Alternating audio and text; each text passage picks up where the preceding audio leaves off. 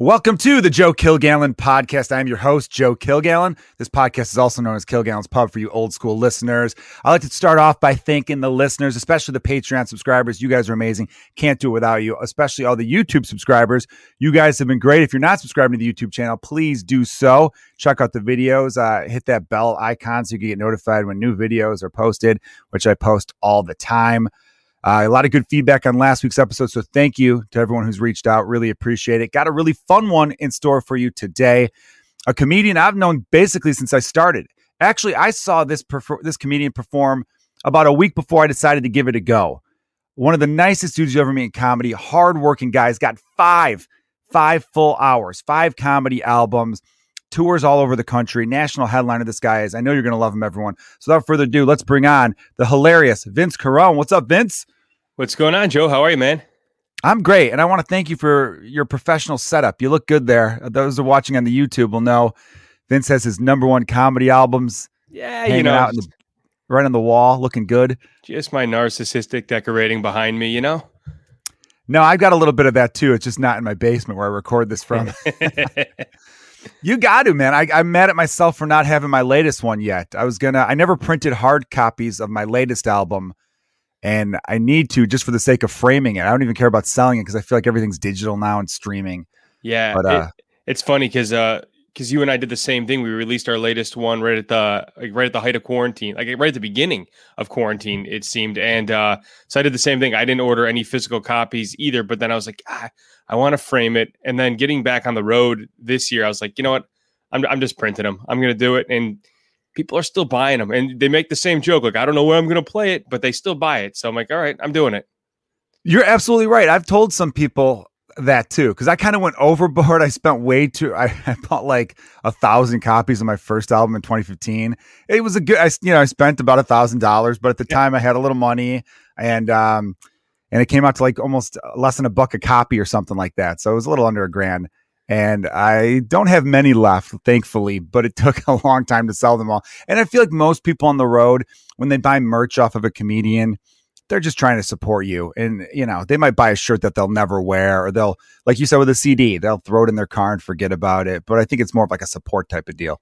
It totally is. I'd go the shirt route also over an album because I feel like that people are more inclined to buy it. I just got tired. I don't know how you were. I got tired of lugging shirts around and never having the right size for people. And, now you can get these little jewel cases, if I'm trying to see if I have one right here, but just these little sleeves, and I can get 100 of them in like a duffel bag, like real quick and just take it anywhere. So that's what I do.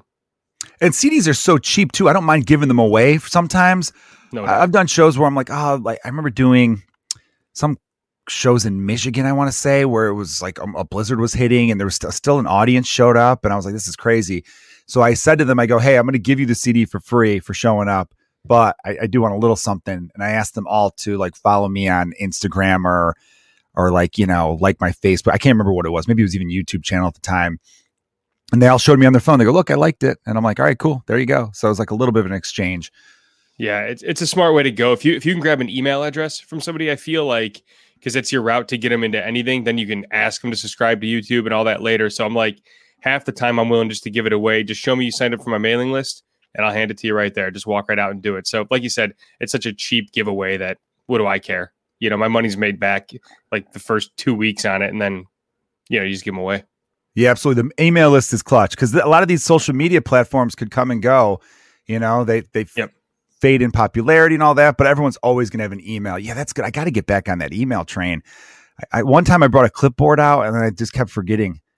Or no, one time I brought a clipboard out, had people sign up and then lost the clipboard somehow, drinking and forgetting it's like on the bar or something like that. So that was just stupid on my own end. QR codes. Get business cards made with a QR code on the back, QRcodegenerator.com or something. $60 for the year. You get your own QR codes and you can have it linked to whatever you want. So when they hover their phone camera over it, for me, it pulls up my mailing list and then 3 social media platforms. They can choose whatever one they want. So I just say, do something. You take the QR code. I got a stand that sits on my merch table. They take that, or I give them a business card for later. And then if they show me they did something, I'll give them something for free. So easy way to go about it. Forget the clipboard, forget manual tracking. QR codes are a lifesaver. See, I like this. You're giving some value to any young comics listening right now. We're going to get a little a little promo lesson here from Vince Carone. Dude, you've been doing the road for a long time. And yeah, I'll tell the listeners, it was, I can't remember, maybe 07, 06. I can't remember exactly the year, but I know I was pretty young, and you're only like a little bit older than me. It was at the Improv in Schaumburg. That club had like just opened. Someone handed me like a 2-for-1 tickets thing, and I just dropped out of college, and I was taking classes at Second City for like sketch writing and improv, but I didn't really know what the hell I was doing there. And I'm like, you know what? I kind of want to go check out this stand-up. You were on the show, and you absolutely destroyed. And then I saw you at another venue where I remember being like, oh, the comedy's kind of cliquey because the other comedians were kind of douchey. I felt like they all kind of knew each other, but didn't really know you. And I remember being like, I never want to be like that. I want to be cool to everybody. So by just being, you didn't do anything other than just sit there and be yourself, but you also gave a great effort too. Because the second show I went to was kind of poorly attended and everyone phoned in their sets but you. So I wonder, did you just always have that mentality of I'm going to give it 100% on stage every time? Or did an older comic pass that along to you? I'm sure I got the advice somewhere along the way, because I know for a fact I haven't always put my back into it, much like anybody else. I don't know that I've ever phoned it in like intentionally, but I think disappointment has led to a poorer performance at some point early on. But for me, my act is based on energy and a build.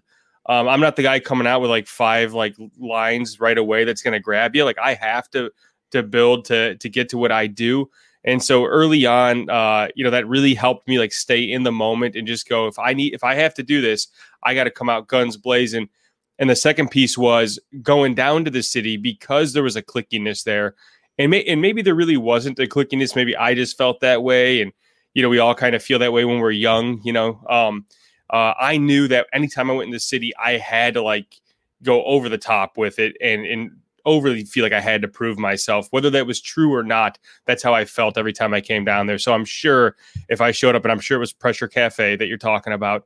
I'm sure if it was there in the show, I remember we had like 2 or 3 people, like audience members in the crowd. I'm like, the only way I can stand out amongst this pack who all knew each other is just come out and give it like it's 100 people at this show. As the years have gone on, for sure, that's the philosophy now because we've all matured as comedians. But early on, like, had to be really intentional to try and stay in the zone.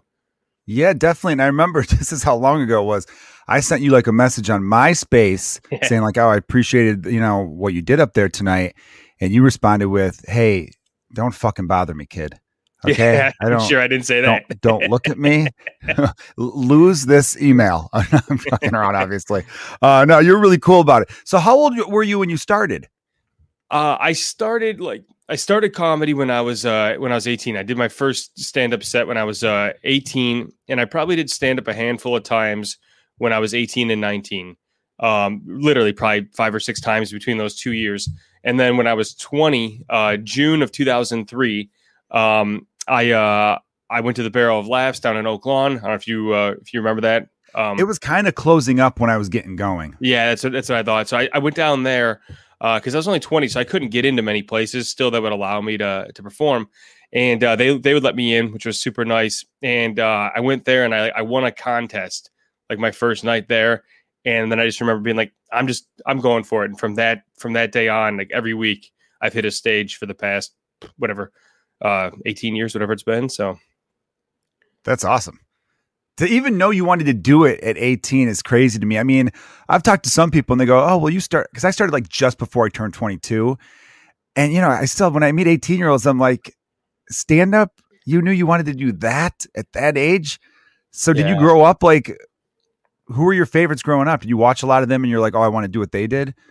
Yeah, I watched a ton of stand-up. My family's just always loved stand-up. Nobody in the family had any aspirations of doing it. They just loved to watch it and just were really cool about letting us watch it at a young age. I remember watching George Carlin at a very young age. And, you probably didn't get everything he was saying, but there was something captivating with him. So he was an early favorite.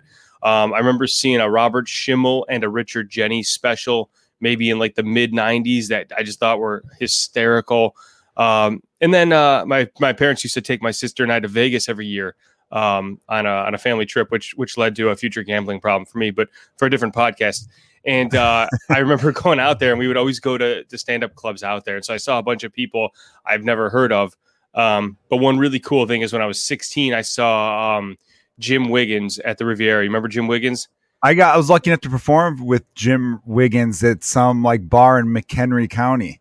Yeah, and was such a nice guy. The greatest Hilarious guy. too. And I remember seeing him at the Riviera. I would have never remembered his name, but when I was 19, one of the gigs I did was at the Prairie Rock in Schaumburg, Illinois, and I was just doing a 5-minute guest spot, and he was the headliner of that show. And just at 19, 3 years later, it was like the coolest thing ever. Like this guy I saw in Vegas, I'm doing 5 minutes in front of, and then I ran into him a few times over the years, and just couldn't have been a nicer guy. So, my experience in stand-up started early. I was always funny when I was younger, but not class clown funny. You know how we are. Not goofy, silly funny, but more like defense mechanism funny. And well, yeah, just a little background for some of the there's most of the people who listen to this, I hope, aren't comedians. It'd be weird if it was just comedians listening to this shit. I know it's mostly not, but a little inside for the people who are just fans. There's two types of kids we think of who go into comedy. I talked about this with Marty DeRosa, a friend of ours. Marty says there's the kids at the back of the bus who are like your class clowns, who are like, just being wise asses. They're not afraid to get in trouble. And then there's the kids at like the front of the bus who are funny, but they're more like writing stuff down in their notepad, and they're like clever, a different style of funny. I always kind of felt like I was a little bit in between. Yeah. Because I knew my limits. I had friends. I didn't win class clown in high school. And I had friends who worked for the yearbook. So they told me I was like second, maybe tied for second or something. I don't know. I was top 3. Because I knew I had a limit.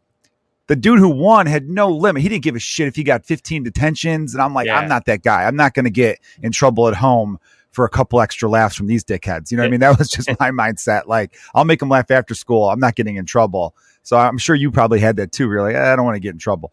I was actually the other way. Like only it wasn't, I was never class clownish. I was never cool enough to be class clownish, but I was very, very quick witted.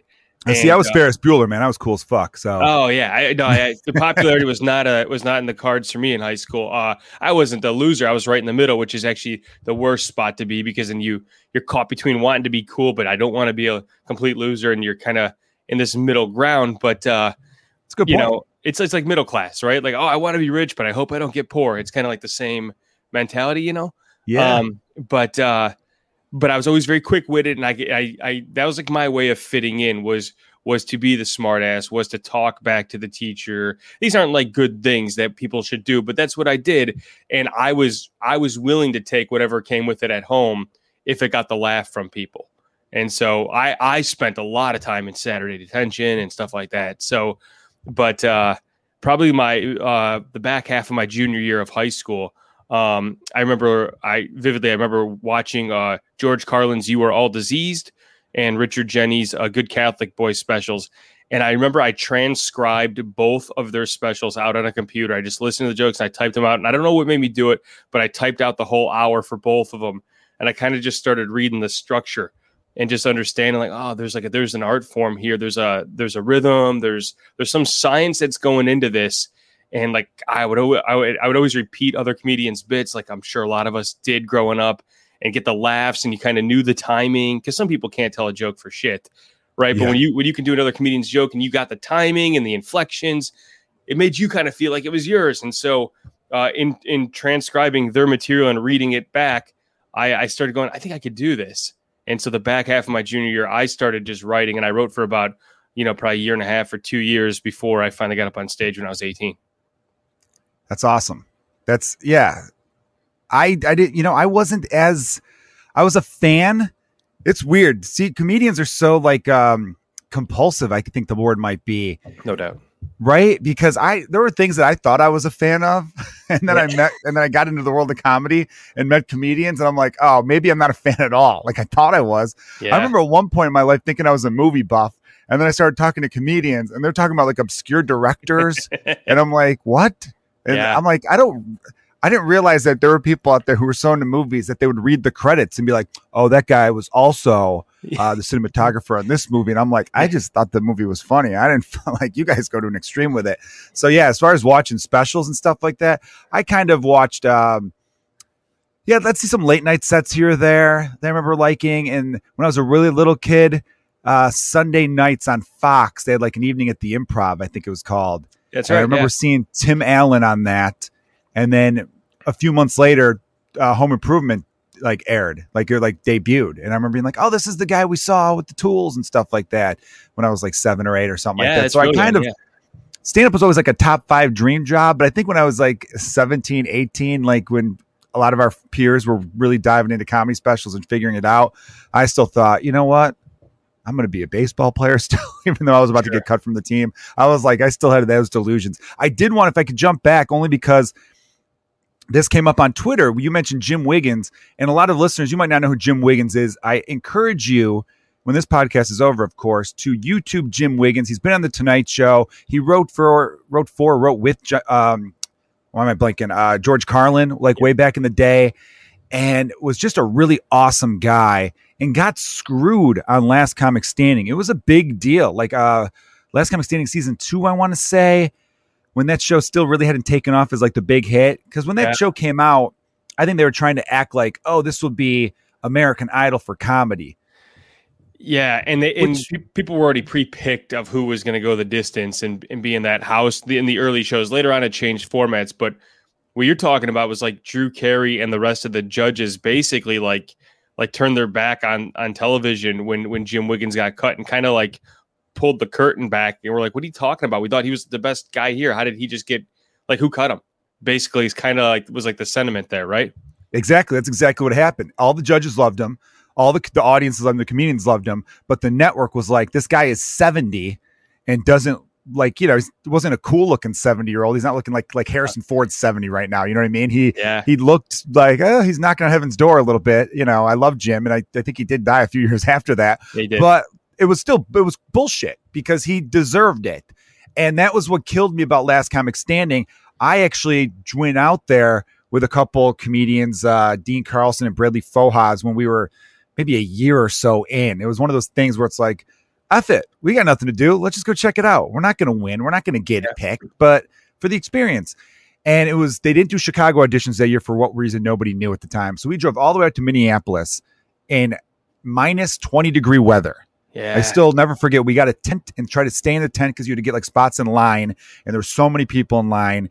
And Bill Bellamy knocked on our tent, and it was like, hey, look at these guys. They got a tent. And I'm like, I've frostbite. This isn't worth it, Yeah. And then we found out that it was completely rigged because there were Chicago comedians that we knew who, when we were in line, got out of a car and walked right into the building. Yep. Like Jared Logan, who's a friend of mine. And I can't remember who else, maybe Kumail or someone. And I'm like, oh, what are you guys doing here? And they're like, oh, well, our managers and agents just got us a spot, so we didn't have to wait in line, and we do this. And and then you're like, oh, this isn't, they're trying to make it seem like anyone off the street could be the next big thing, but it's completely rigged. They already have it set up who they like. You know what I mean? They work with different agencies and that's still in comedy. I really wish the average person knew that it's not a meritocracy. And so much of what you think is, because I know a lot of people are like, stand-up comedy, I think so much of what I see is garbage. I'm like, well, I mean, some of it is garbage because it gets pushed to the top. It's the same way with the radio. How much crap you hear over and over again that's terrible. Yeah, it's like anything in life. Who you know gets you further. And we all probably run the same thing you did. In 2004, Jim Flanagan, myself, and a few others went down to Zany's in Chicago. And we waited in line in January. And I think it was -4 was the high that day. And we went down there at 5 a.m, got in line. We're 50th in line at 5 a.m. Doors aren't even open at 11 or something like that. And I remember we sat out there just, like you said, just freezing. And they're coming by with the camera and just talk, because they want that showmanship for the viewing audience at home to watch comedians shivering and freezing. And because what happened was around maybe 9:30 or something, after we waited 4 or 5 hours, they came by and gave everybody a call time to come back. And so it's you could have done that at 5 o'clock in the morning. You just waited to get the cameras, to get the footage you wanted, of course. And then we all, thawed out, came back, and, all got turned down right away. And I just remember they had 2 judges. They both had to agree immediately or you were out. And I don't know how long you got. We got 30 seconds, I think it was. And I told 2 jokes. And the one guy's like, I like him. The other guy goes, I don't. They're like, all right, see you, Vince. And I was out. I got 1 minute, and I felt bad Maybe because it the was. 2 other comics I was with, I got advanced to like a next stage. It was Okay. weird. They did like 4 stages. So the first stage, they broke everyone into groups of 6. So I knew Bradley and Dean, and I didn't know the other 3 comics. And then we were all around a table, and it was like one producer, like woman, and she came up. She's like, everyone's going to do 1 minute, go. Pointed at like the first guy, and Wow. then you do a minute, which for a minute of stand-up is hard for, I got to imagine getting 2 jokes in 30 seconds was crazy for you. I don't know how you were at the time, but I know now you're more of a storyteller and you like to build. I'm in the same mold. I've got very few jokes that are a minute long. They can stand on their own. Yeah. I told half of one joke that luckily worked enough where I got to do the next thing. And I felt bad because the other 2 guys just had to wait for me. And the next thing was like almost that real world confessional type thing where I was like in a photo booth and I'm hearing a voice that I can't see. I didn't know who the heck the guy was asking the questions. And his first question was like, so what are you doing in Minneapolis? And I'm like, I'm here for the last comic standing. Am I supposed to make this funny? Because this is a real dipshit question. Yeah. And then he asked me like one more question, and then he was like, okay. And then I never heard anything. So apparently I wasn't cool enough for that little dumb interview. Because then the third thing after that was you would have been like on the actual stage, I think, for like a couple other judges. And then if you passed that, then there was like a showcase that night. And it's just, I don't know. Like I usually root for anything stand-up comedy related because I believe a rising tide lifts all boats. Anything that puts more of a spotlight on stand-up, I'm a huge fan of. But for some reason, that show, after seeing that and then what they did to Jim Wiggins, I was like, I hope it fails. I just never wanted, I never rooted for it. And I like Kevin Bozeman did great in it the one year, Michael Pasek, who are guys that we both know and love. And of course I was rooting for them. But then part of me is just like, I hate this thing. I hate what it's pretending to be. I don't think it's even good for stand-up comedy. Yeah, it was a tough sell. I don't like after I had that experience, I just kind of wrote off all cattle call auditions from that point. And, you know, I'm sure some of it was ego, but it was also like, I've never liked to song and dance, and that may be a hindrance in my career, and that's fine. I can accept it if it is, but I've just never liked to song and dance for somebody like that. And I like to go in and do what I do. Like I got into stand up to make people laugh, and some of that shit was just like, what am I doing here? Like I don't even know what I would have done had I advanced, especially I was only a few years in. I don't even know what I would have done had somehow the stars aligned and I moved on. That'd have been the most embarrassing thing for me. It was way better that it ended how it did. And I got to be like, yeah, I never want to do this again. So yeah, I never watched it in the later years. I rooted for Mike and Kevin, but I never watched it when they were on. Yeah, I know. Yeah, that's another thing too, though. Having that self-awareness is very important in anything you do in life, right? Because I've often thought too, like, why do I want this thing?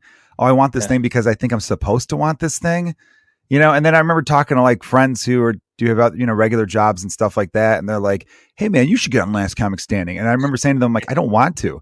Yeah. And then they give you a look like, come on, why wouldn't you want to? And I'm like, because I don't, I see behind the curtain and I don't like it. I just think it's dumb. Yeah. And it's such a weird thing to explain to people. Like I don't never wanted to be on SNL. You know, there's just certain things where people don't understand that. And that's why I've always respected the hell out of you, Vince, because you're a dude who has this thing where it's like, I love stand-up. I can tell you genuinely love the hell out of stand-up. You've put out your own albums, you've built up your own audience, and you keep going for it. And dude, doing the road can be really rewarding and it's a blast. I love doing it, but there is just craziness out there. What's like the most insane thing you've countered on the road? Jeez, I know it's a loaded question, man. Yeah, it's a loaded question. Like, I don't know what like the most insane thing. There's probably a collection of things over the years. I remember early on, some 80-year-old woman charged the stage with a fork and stabbed it in my leg. After she heckled me and I slammed her back. Now, mind you, she was 80. So when I say charged the stage and slammed it in my leg, like I'm using that very loosely here. But and I just remember the audience just let her go with it. I had a guy pull out a gun on me one time during a heckle.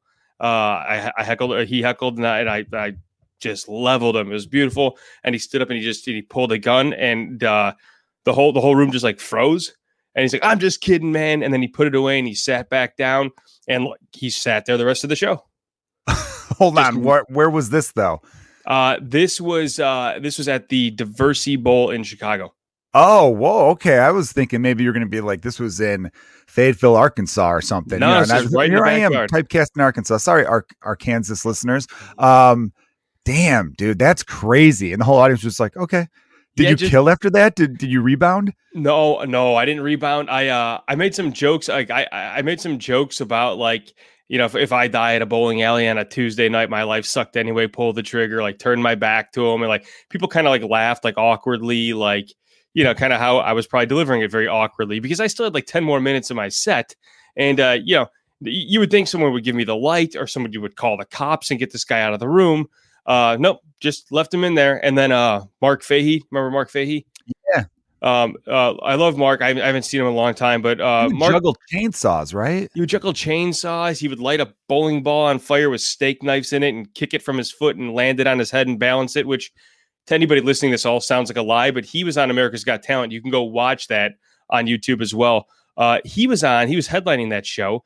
And at the end, he juggles machetes as part of one of his pieces. And he's like, I need a volunteer from the crowd. And who does he pick but the guy with the gun and hands him the machete? So the guy turns with the machete at me and like pretends to swing. He's like, I'm just kidding. It's like in one night I had a gun on me and a machete kind of waved at my face. And it's just a Tuesday in Chicago. I'm not even on the road at that point, So the road's been fist fights.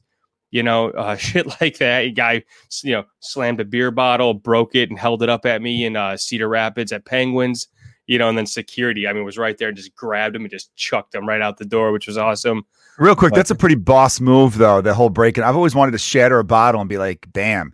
There's that great scene in Happy Gilmore when Shooter McGavin says something to him. He's like, oh, really? And he just breaks the bottle, and he's like, let's go right now. And she's like, what are you doing? He's like, oh, he's going to help me find the other end of this bottle. Oh, there's some. There's some. Yeah, that's a pretty cool move. Although it's frightening if you're receiving it. Well, it was just like that. One hit, boom, like he'd done it before. You know what I mean? So that's the road. Dude, yeah, man. The real quick, back to the old lady with the fork. Did the fork penetrate your leg? No, everybody asks that piece. No, she did. It didn't. It was really weird because she was like so far. It was like a. What did you say? I said, I guess it doesn't matter how slow you charge the stage; it's still considered charging the stage. Oh, you mean what did I say to get her to come up and do that? Yeah, I have literally no clue. It wasn't anything overly bad. I was only 2 years in, so I couldn't have had anything that great. But the room was so long. It was long. It was kind of like Zany Chicago, but longer and not wide. And she was all the way in the back. So she got up and you hear like the fork drag off the plate and she just walks and like, much like everybody else in the room, we're all just watching her because we're like, what the hell is she doing? And the stage was up high. So she was probably at my knee level with her head when she got up there and she's just sitting there and then she just tried to poke it through my leg. And I was like, what the fuck was that? And again, nobody stops it. Nobody says anything. She just walks back and sits back down and you're just stuck dealing with that. Now go try and make people laugh, clown. It's crazy. And where was this one? Where did that happen? That was down in Kankakee or Bradley, Illinois. One of those two was called Brandon Casey's. Do you know Todd Thomas? No. Very funny guy. He moved away for a while. He's back in Chicago now, but he used to book that room like long time ago. So this is probably like 2005-ish. Okay, yeah. Cool. The craziest I had was at a bar called Duke's in Crystal Lake, Illinois, right off the metro stop up there. I did a show with Mike Stanley and this guy, Dustin Kaufman, I want to say, who I think owns the Kansas City Comedy Club, I believe. And it was nuts because I was hosting, like I said, and it was a small crowd. I think there was like one table of 5 and a table of like 3, and then one like drunk guy literally sleeping as the show was starting. Apparently there was a big like Christmas sweater bar crawl thing happening. And I don't know, there was kind of like good amount of snow on the ground. So who knows? And I'm up there, just starting the show. And I did some joke about, being an Irish guy from Chicago or something. And I don't know what they heard, but this one table of 3 just starts like yelling shit and calling me like a liar or something. And I'm like, what the fuck are you talking about? And I was like, what do you think? I'm not saying I am what I am or something? Like, are you guys, I don't know. It's not like they were from Ireland. I didn't hear an accent or anything. Right. But then 30 seconds later, a dude who was at the bar comes in and they like get close to the stage and they start talking shit. And then the guy says, say those jokes in Chicago and see what happens to you. Now, for the listeners, Crystal Lake's about 45 minutes to an hour northwest of the city. So I don't know if this guy was from Chicago and then moved out to this far suburb and then thought he was talking to like a suburbanite or someone who's just a traveling comedian. But I'm pretty damn Chicago. So when someone's like, go to Chicago and say that shit, I literally came back with, motherfucker, I am Chicago, which I felt was very like Entourage was a popular show at the time. So I felt like I was like, I am Queens Boulevard. Like I kind of had that. Then the drunk dude who had his head down, who was not part of anything, gets up and jumped on stage, grabbed the mic stand and went to swing it at me. Luckily, I took a step to the side, but grabbed his shirt and kind of olayed him off the stage. They had one of those huge speakers on top of a tall tripod, and he like hugged it to break his fall and hugged on the way down and was like out for like 25 seconds. I remember being like, okay, this dude's passed out. He knocked himself out. Yeah. And the whole time, again, like both of your things that you had happen to you, both of your conflicts, nobody's doing anything. And I remember at one point looking like, does anyone work here? And finally they come in and like the manager at the time, this girl named Rachel, who I became good friends with. I like, will talk to her every now and then and say like, what's up? You know? And it was funny because like she became friends with me and Mike Stanley. And I remember asking, I think I sent her a message like a few days later because, you know, Facebook friend request and all that. I was like, oh, you work at the bar. I go, let me ask you this. Have you guys still been talking about that incident? And she's like, oh, nonstop. That's what everyone's been talking about for like the last like week or however long. And they're like, we want you to come back here and perform again. We thought like that was crazy and you handled that so well. And I've been giving the staff shit because like nobody had, like she was the one that was trying to break it up at first. It was crazy. Right. She was cool as hell. But then the funny thing is they kicked those people out, of course. I'm picking up the microphone thinking, all right, this show's not going to happen now because now there's only 4 or 5 people here. And it's just, how do you recover from that? Yeah. And as I'm picking up the microphone, I had this look on my face that I could tell the one table who came here for the show, they could tell. Because the one guy was like, don't do it, man. And then the girl next to him was like, come on, do a show. They must have just read my face. They knew I was going to call it. And I'm like, wait, you guys want a show still? And they're like, fuck yeah, we want a show. I'm like, you guys want, we'll do a show. They have a big window to the side. I'm seeing these people being kicked out, kind of being like escorted.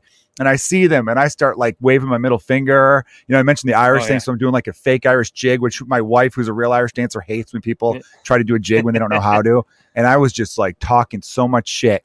The rest of the show, though, kind of crappy because the one table that stayed couldn't stop texting people. You wouldn't believe what I just saw.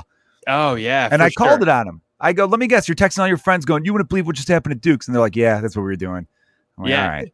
It's a tough one to recover from, man. Like, because nothing can beat what they just saw at that point.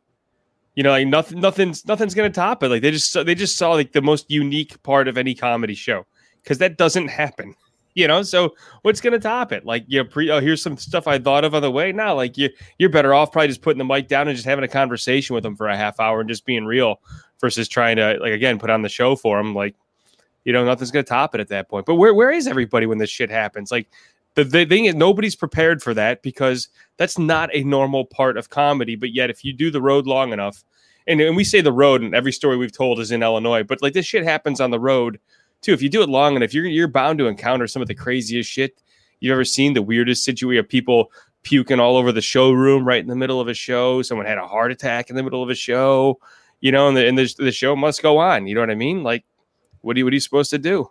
I did a show in, I want to say Chattanooga, Tennessee, which has got a great comedy club there, the Comedy Catch, where in like the front or second row, basically, this woman started making a weird sound, and I was about to make fun of her laugh because it was like a weird thing. And then I noticed she was having a seizure. Oh, no. And part of her seizure was making this weird sound. And I'm like, oh my God, is she okay? Everybody, is she all right? And the guy who was with her was like, it's okay, it'll pass.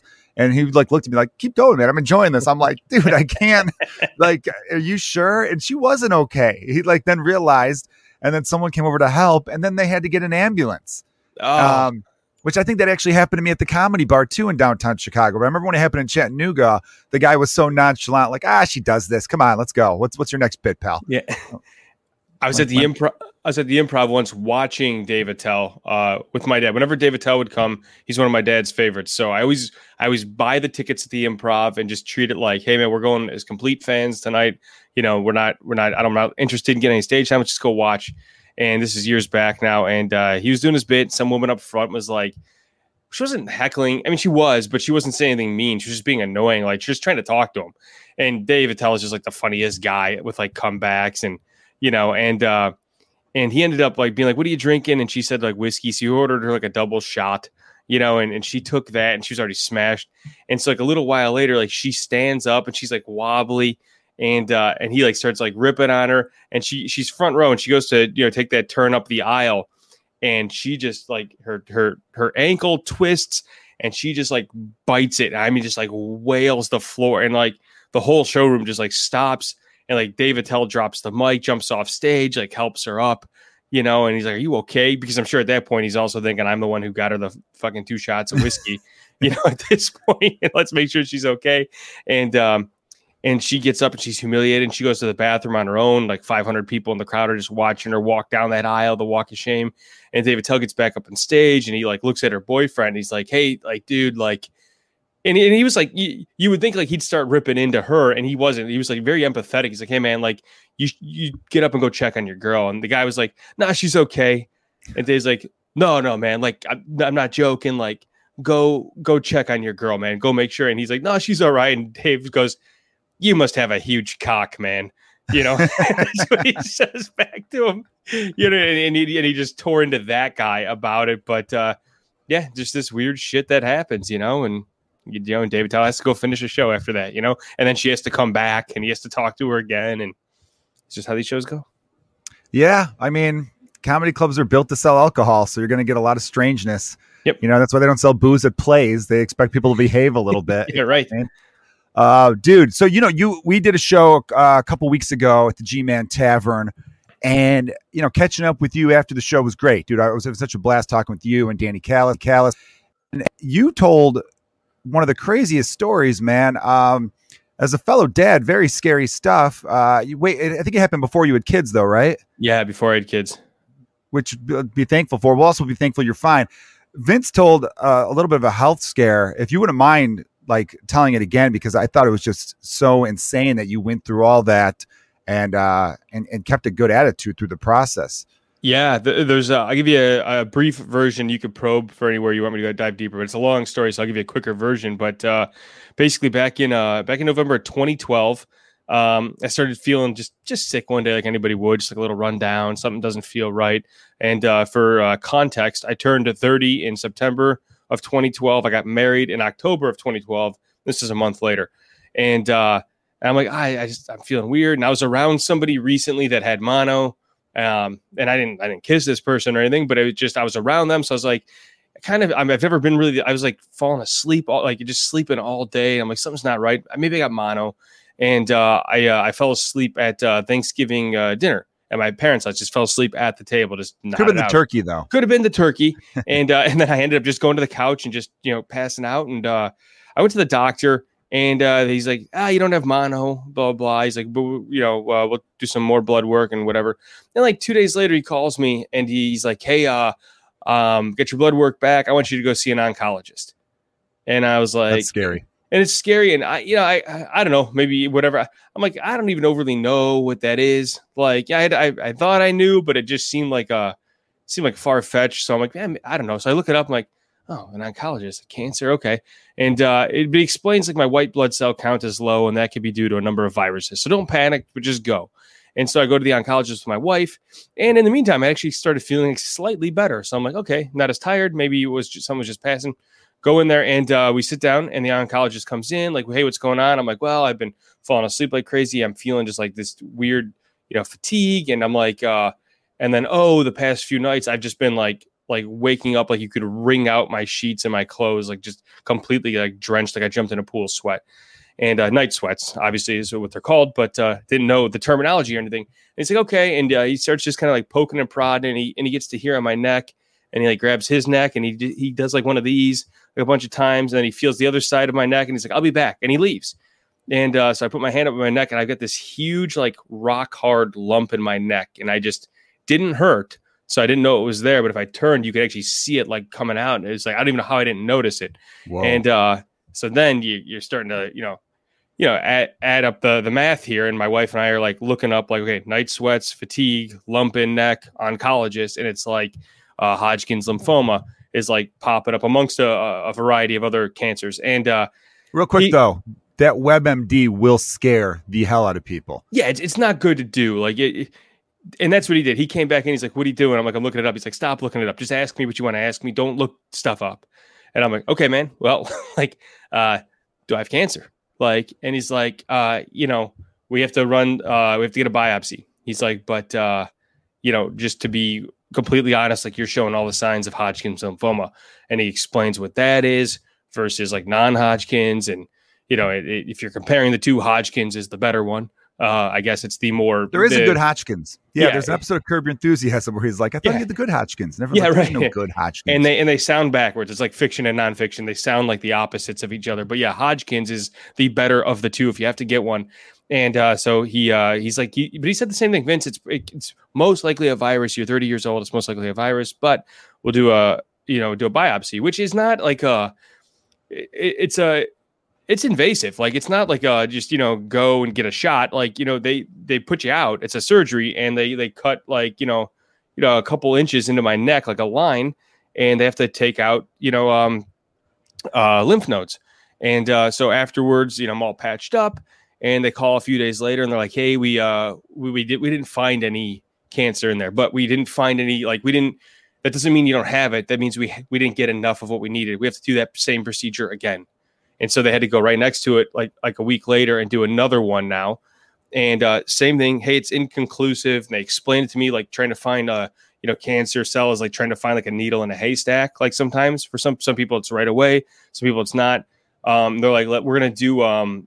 They did a CAT scan, and then they're like, we're gonna do a PET scan, which you drink this like barium liquid, and it lights up your body on like an X-ray.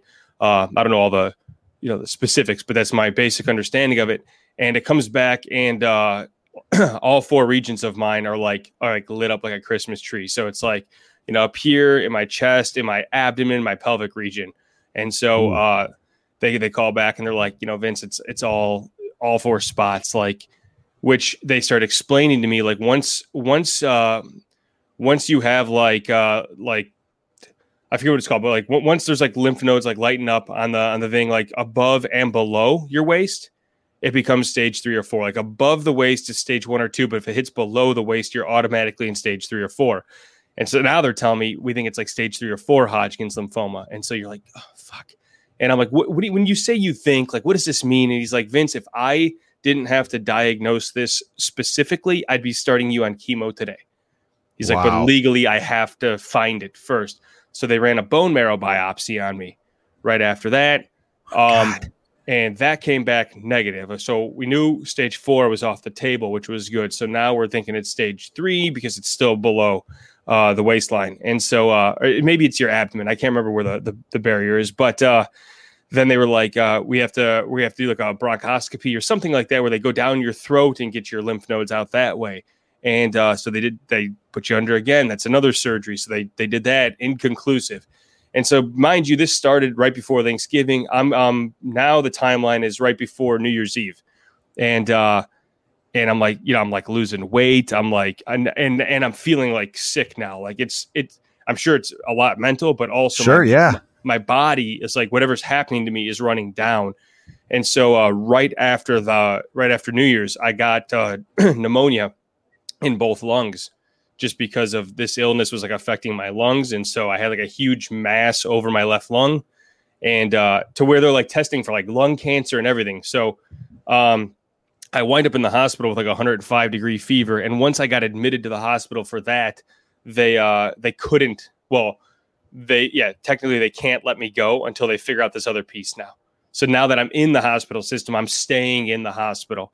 And so it was the entire month of January. I stayed in the hospital. But you want me to tell the second part about the second misdiagnosis? Yeah, because this part is absolutely fucking crazy to me. This whole part of this. So I'm in this hospital locally where I live in the suburbs, and I'm in isolation. So people that come to see me have to wear masks and everything like that, because there could be an infectious disease, could be anything that I have. And they're filling me up with like Norco every day. And so like I'm just basically stoned out of my mind every day. Just like I'm down like 20 some pounds, just rotting away in a hospital bed. Like every day. Like, and you're a pretty skinny guy as it is too. Yeah, so pretty thin as it is. And so I'm down to like 150 pounds or something, whatever it is now at that point. And they're coming in, like the doctors come in once a day, give you the update for the day, and then they're gone. So you basically are just sitting there for like another, 23 hours and 50 minutes waiting for them to find some miracle. And I'm getting ultrasounds and I'm getting every test under the sun. And then they were going to do this final surgery on me, which would be right here, right in the center of my throat, where they would cut me open here and go right into my lung that way, which was different than going down my throat, I guess. And this was like the most like accurate way to do it. It's just the one they don't want to have to do. And so this is done by a thoracic surgeon. So the night before the surgery schedule, the thoracic surgeon comes in, and my mom's in the room with me. And he comes up to me, the thoracic surgeon. He explains what the procedure is. He goes, "But man, like I've looked at your charts, and it doesn't look like Hodgkin's to me." And my mom and I are like, briefly relieved. And he goes, the more I looked at it, it like your these certain counts are down, like your CB4, I think it was, your counts are really low. And he's like, "It looks like you have HIV, not HIV. It looks like you actually have AIDS. And so I'm going to go recommend that we don't do this surgery." And he leaves. And so it's just it's me and my mom just sitting there. We both just start crying because now, like, not only is that add another layer of like scariness, we're going, how the fuck would I have gotten that? Like, there's nothing in my life that added up to that. And now I'm also thinking, my wife and I had been trying to have a baby right after the wedding. And now I'm thinking I got to call my wife and tell her she has to go get checked for AIDS. So I'm just like, my mind's just on a different planet at this point. And the oncologist came in, saw my mom and I crying. It's like, "What's going on?" We informed him of what this other guy said. And the oncologist was basically just like, kind of lost his mind. Was like, "Fuck that guy. Like, he should have never said anything like that to you. I don't know who the fuck he lost all of his like professionalism." And so my wife, good. In that moment, you wanted him to be pissed off, right? Well, it was no doubt. And there's a full circle to that at the end of this story. And then my wife had me transferred to the University of Chicago Medicine downtown, where I had to go back and they had to start all the outside of the surgeries. They had to start all the tests over again. So I'm in there for a few weeks. Bastard. So I'm down there for a few weeks where like nobody can come visit me because I'm like an hour and 20 minutes away from the suburbs when there's rush hour. And like, it's just like this lonely, like miserable time. And, not knowing what's happening praying every night that you have cancer. That way we can get on the road. Because I'm going, man, if they would have found this in December, it's February by now almost. I'm going, I'd be a month and a half into chemo already. Like, let's go find this. And like the craziest thoughts. And then finally, they did this surgery here, and then they cut me open here in the same surgery because they didn't get enough out of here. They had to go into my chest, right into my lung. And then they sent me home from the hospital and put me on pneumonia medicine because I still had pneumonia. And I got home, and the pneumonia was way worse at home. I'm coughing till I puked like every hour of every day. And I'm home for about a week and a half. And then I get this huge, crazy rash on my leg because of the pneumonia medicine. And it says, if you get like a rash, like call the doctor. So I call a doctor. He's like, come in. And he's like, we have to do a biopsy of the rash now on your leg. And I'm like, so they do that right there. 2 days later, they call me, maybe a day or two before Valentine's Day, 2013. And they go, "We know what you got. It's not cancer. It's vasculitis. That the rash on my leg, that biopsy was what was able to finally confirm it after all the 7 other biopsies I got." And he explained to me that I have a certain form of vasculitis called Churg-Strauss syndrome. And basically, it's an inflammation of your blood vessels that affects your organs. For me, it was affecting my lungs. So blood wasn't flowing through my left lung properly, which caused a mass over it, which caused the rest of my lymph nodes just to whack out and light up on the PET scan. And he gave me 60 milligrams of prednisone steroids. I picked them up at 8 a.m. I took them at noon that day. By 5 o'clock that night, I came home, and I was probably about 85% back to normal. Like, my wife just like couldn't believe how I left that morning to where I was after just the first 3 pills. And 3 days later, 100%. I'm sure my body was still recovering, but physically and mentally, 100% back to normal. Was all good within 3 weeks. I was back at the gym working out, and as of right now, as of 2 days ago, I am down to 1 milligram of steroids a day. And as of July 5th, they're finally gone for the first time in 8 years. That's And awesome. I'll be medicine free. I've been in remission, knock on wood. But the funny story, sort of the full circle, is when my wife got pregnant with my son. Yeah, with my first one. She had something wrong with her one of her blood counts, and we had to go see an oncologist. And they were like, "It's not a cancer thing, but we have to send you there to rule something out. Like, don't panic." And it was nothing like that for her, thank God. But we go to see the oncologist, and it's the first oncologist that was telling me about my Hodgkin's, and I hadn't seen him since because I got transferred hospitals. And he's like, "Vince, man, I've thought about you over the years, like so many times, wondering what the hell ever happened," because he never got to find out how this story ended. And so I got to tell him, and he's like, "Fuck, you told him you had AIDS?" No, not that guy. Yeah, but he did tell me. He goes, "Do you remember that thoracic surgeon?" I go, "Yeah." He goes, "He didn't work here anymore after that week." And he got fired for the incident. He couldn't say those words out loud to me because he couldn't divulge that. But that thoracic surgeon got fired, and thoracic surgeons are not like overly common. So I guess like getting fired from that is like that guy's most likely not working in Illinois. He probably had to go to some small town after that, but he got fired for it. So well, he kind of deserves it. You know what I mean? That's a really horrible thing he did to you. And dude, but that's great. I'm so happy for you that come July 5th, you won't have to be taking any medication anymore. And what a relief. I wonder if when they told you, hey, it's not cancer, here's what it is, your mindset changed to the point where, yeah, I believe after a couple of rounds of steroids, you felt 85% better. Even though your body probably wasn't even near 85%, your mind was right where it needed to be. It was totally, yeah. My mind was great. Just like, I just remember hearing that, like, what? Wow. Like after everything we just kept hearing, I remember vividly being out to lunch with my parents when I got the call about the PET scan lighting up all 4 parts of my body, and they're telling me it's probably stage 3 or 4, and I had to I was trying to keep keep face on the phone, like, okay, thank you, and like you hang up the phone, and I remember telling them like it's stage 3 or 4, and I just remember like everyone kind of put on the game face, and then my wife and I went to go get in our car, and my parents walked to theirs, and I just remember watching my dad right before you got in the car. I just watched him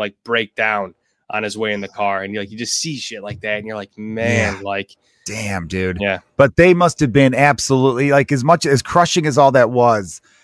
It's the moment you're better. That had to feel incredible. Did people throw a party for you? I hope you really celebrated. We lived it up a little bit. We did celebrate. We booked tickets to Vegas pretty fast after that, and the whole family went out there, and we had a great celebration about it, and felt really, really good. And about was it 2 years later, my son was born, and then my daughter a few years after that. So there's a slight delay in life, and but it probably makes you more grateful though for life now, right? Yeah, it definitely did. I think we were talking about this at that night of I was ready to hang up comedy at that point. It was 2012. I'd been on the road for 8 years or whatever it was at that point, and I was just kind of I've missed a lot of holidays. I missed a lot of birthdays and stuff.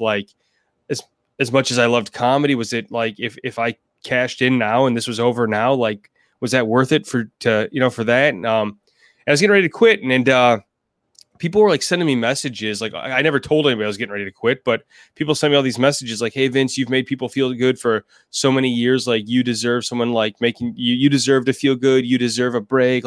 We still need your laughs out there. Please get better soon. And they were people were building up my comedy, and that was the start of a transformation, I guess, of not chasing the dangling carrot anymore. Not caring so much about the external factors, and more just going I want to do what I do. I want to do it the way I like it. It really shifted from this is my show to this is your show. I'm here for you. And before I had too much of an ego to say that.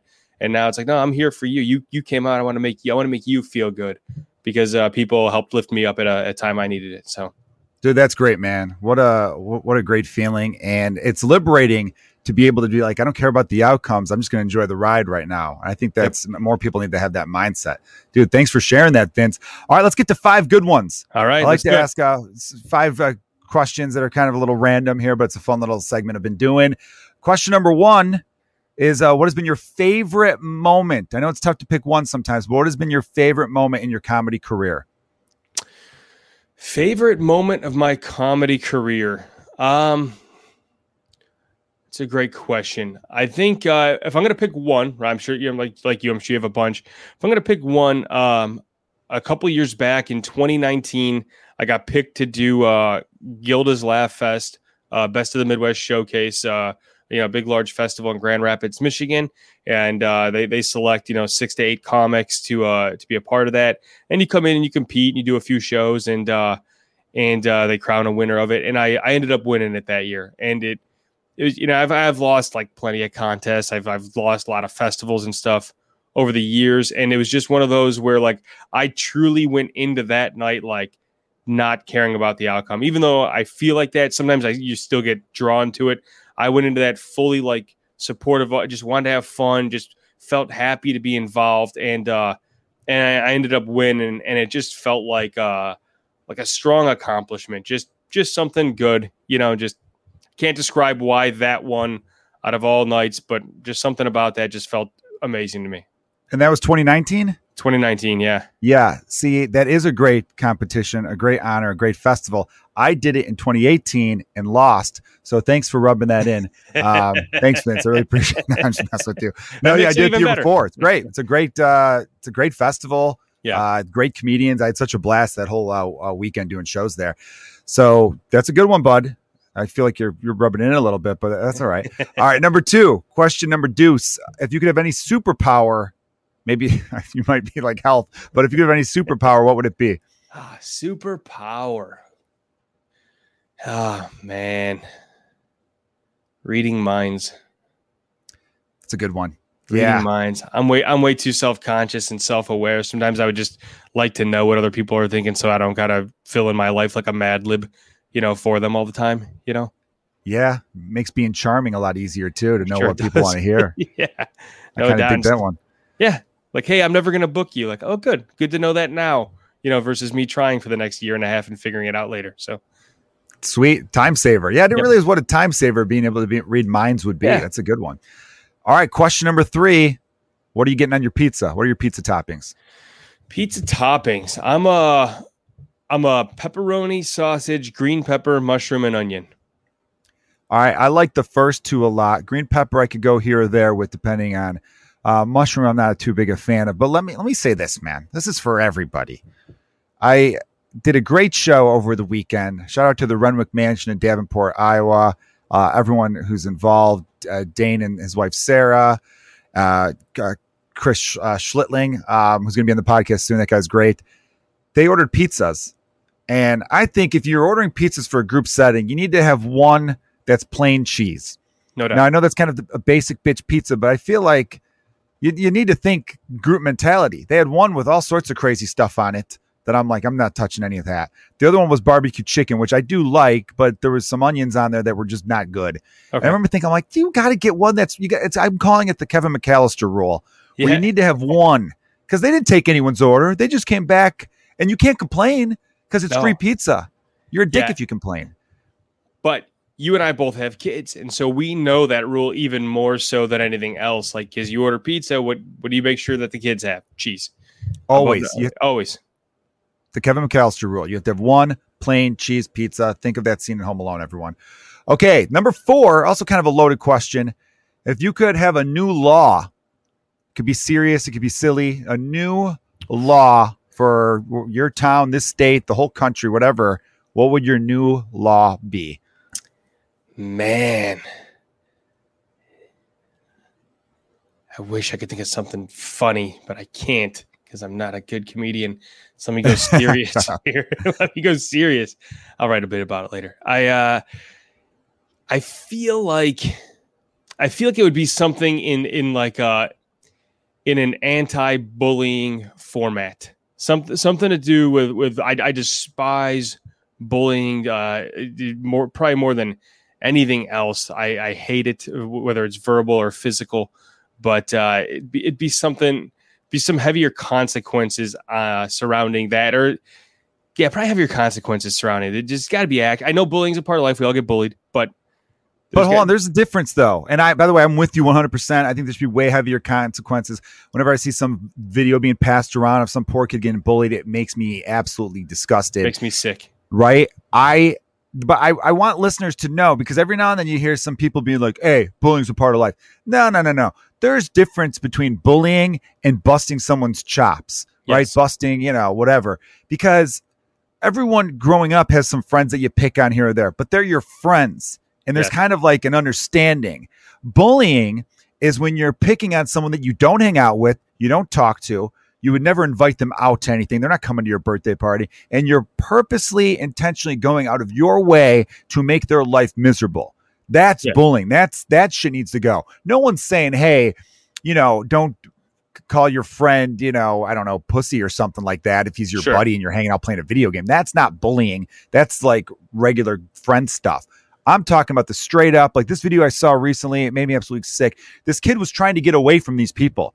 And it was mostly girls, which kind of threw me off a little bit. Maybe I'm being sexist. Hey, girls could be asshole bullies too, I guess. And they were like tormenting this poor kid and throwing shit at him and trying to hit him. And they were clearly bigger and even looked older. And he's trying to get away. So he's crossing a street and he gets hit by a car. Oh. And I don't know. I didn't find out if he was okay, but it made me, oh man, I just want to like find the parents and be like, how did you fuck up so badly that you raised such a piece of shit kid?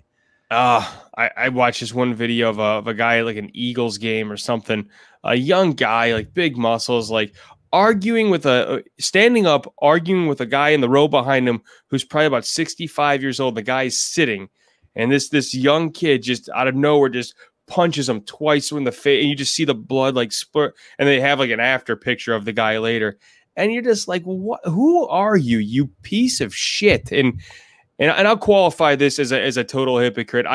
I bullied when I was younger, not to a bad degree, but I'm not above it. I participated in that and heavily regret anybody I ever like gave a hard. I was more verbal because I'm not a physical guy, but anybody I ever like made fun of too much for the wrong reasons, like it's not good. So I want to just qualify. Like I know I'm not a saint, but I did a little bit of that to this one kid, and I remember we stopped though. We were pretty shitty to this one kid. That was like this Bulgarian immigrant kid in our class, and he was the smelly kid, and he just didn't know about deodorant because it was a cultural thing. And I remember us going hard after him, and then we kind of all wisened up a little bit. But yeah, it's shitty. Youth is a learning moment, but you should be able to learn from it. That's why there needs to be heavier consequences, because the first time you do it, you would be like, oh shit, that's pretty serious. Don't do it again. Like that's why I'm in favor of it, because everybody gets scared straight a little bit, and that would help in terms of that, because people shouldn't grow up in fear of showing up somewhere because of something. That I can't stand that at all. Like I'm sure, I don't know if you run into like awkward people after shows, just people who you could just tell or just don't fit in. So, they just they just chat with you for a while, and you're going like, this isn't anybody I'd hang out with. This isn't anybody I normally talk to, but I'll make it a point to sit there and make them feel like the life of the party for a night, just because I know too. Yeah, they probably haven't had that a lot in their life. And it's like, man, like if that's the very least I can do for you is give you all of my attention, because you came out here and gave me some of yours. Like, so I try and be a better person for it now. You're a good man, Charlie Brown. All right. Question number 5, dream vacation. What is it? So I took it. I took my dream vacation. So I might have to think of another one for your answer, but my wife and I. No, let's just tell me the one you took, man. This is great. Honeymoon. 1 year after I was okay, because we were supposed to take our honeymoon also that December when I got sick, and so we had to delay it for a year. But we spent 11 or 12 days in Tahiti and Bora Bora in one of those huts over the water, like you saw in Couples Retreat. Wow, dude, that's fantastic. My stepmom had been to Bora Bora when she was like dating my dad, and I remember her going with a few friends or something like that when they like just started dating or something like that. And I thought it was a made up place. I thought Bora Bora was like something out of a Bugs Bunny cartoon. I'm like, you didn't go to Bora Bora. I was like 8 laughing at her or something like that. That's incredible, man. Good on you, dude. And this is kind of that's funny you mentioned Couples Retreat, because I want to slide into, I end on the podcast on a quick game of Fuck, Marry, Kill. Okay. Something I started doing a while ago, like during the pandemic, just to be silly with it. And because of your name, Vince, I decided to do a Vince connection. Couples Retreat was a Vince Vaughn movie. All right. So your 3 women I chose are all Vince Vaughn love interests from various Vince Vaughn movies. All right. I don't know if you're a Vince Vaughn fan, Vince Carone. I think he's very funny. Very funny dude. Good guy too. He was actually my boss when my first job in Los Angeles. He was the executive producer of Sullivan and Son, and I was a stand-in on that show. Oh, so I've super had cool. The pleasure of hanging out with him a few times. A really cool guy. Anyhow, here's the picks. We're going from The Breakup, Jennifer Aniston. All right. Number 2, from Couples Retreat. No, not from Couples Retreat. I'm sorry. From I'm blanking. From the other one, the one. Damn it, this is so bad right now. Reese Witherspoon. Yes, thank you, Reese Witherspoon from Four Christmases. All right. I don't know why I was blanking. And then from Wedding Crashers, Isla Fisher. All right. Well, the fuck one's easy, because I'm going with Jennifer Aniston for that one. Good choice. Because she was one of the reasons I wanted to be famous. Because I'm like, man, hopefully I can meet her one day and just the stars align. So that was one reason why I wanted to shoot for Hollywood. As far as I was an extra, not to cut you off, Vince. I'm sorry about that. I was an extra on The Breakup, and I got within 5 feet of her because I had to walk across on a scene it's in the deleted scenes actually. And I bought the DVD just for that. And I had to cut across off of her turning around. So I got within about 5 or 6 feet of her. Phenomenal. Like you're almost, I remember looking at her being like, that's not a real, no one looks like that. That's just not a real. I mean, and there's some women who are like clearly like hotter than her, I'd say, but just in person, seeing any like one of those top movie stars in person is just a little like, get the fuck out of here. You're not real, dude. Yeah. That's how it feels for sure. Too perfect. Mary, I would go with Reese Witherspoon, and she's a good parent. It seems like she's fun. I follow her on Instagram. I like her videos. I like her normal life. I'm like, okay. I never thought about marrying her till you brought it up, but and you could have sex with someone you marry. Clearly, yeah, so for sure. You get the fuck part too.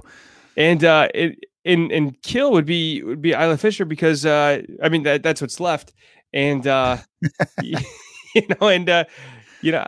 don't know. I don't know a whole lot about her. I saw her in Wedding Crashers. I know she was in some weird shopping movie after that, and I don't really know what happened to her after that. So, one hit wonder. I'm like, process elimination. We could do without you.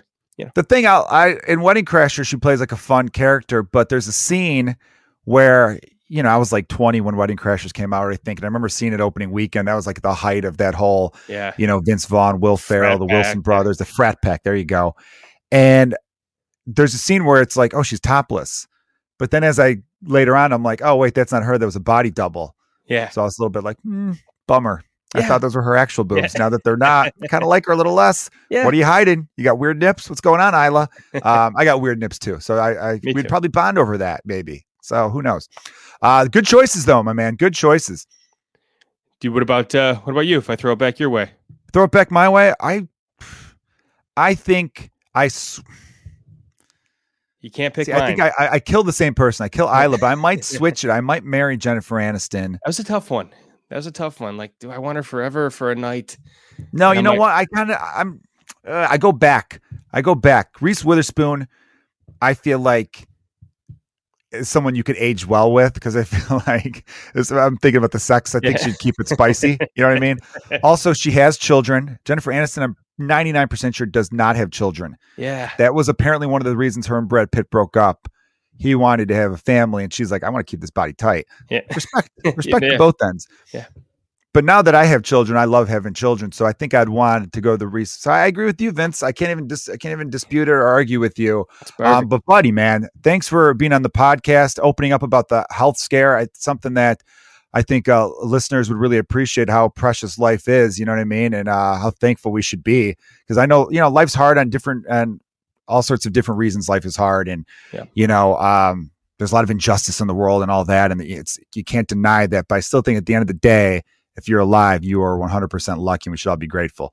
No doubt about that, man. I appreciate you having me. I wanted to come on for a long time, so I'm glad we were able to make it work. Hell yeah, dude. I'm glad I've had you on, man. And tell everyone where they could find your stuff and where they should be, checking out your albums and all that stuff. So direct them wherever they should be following you.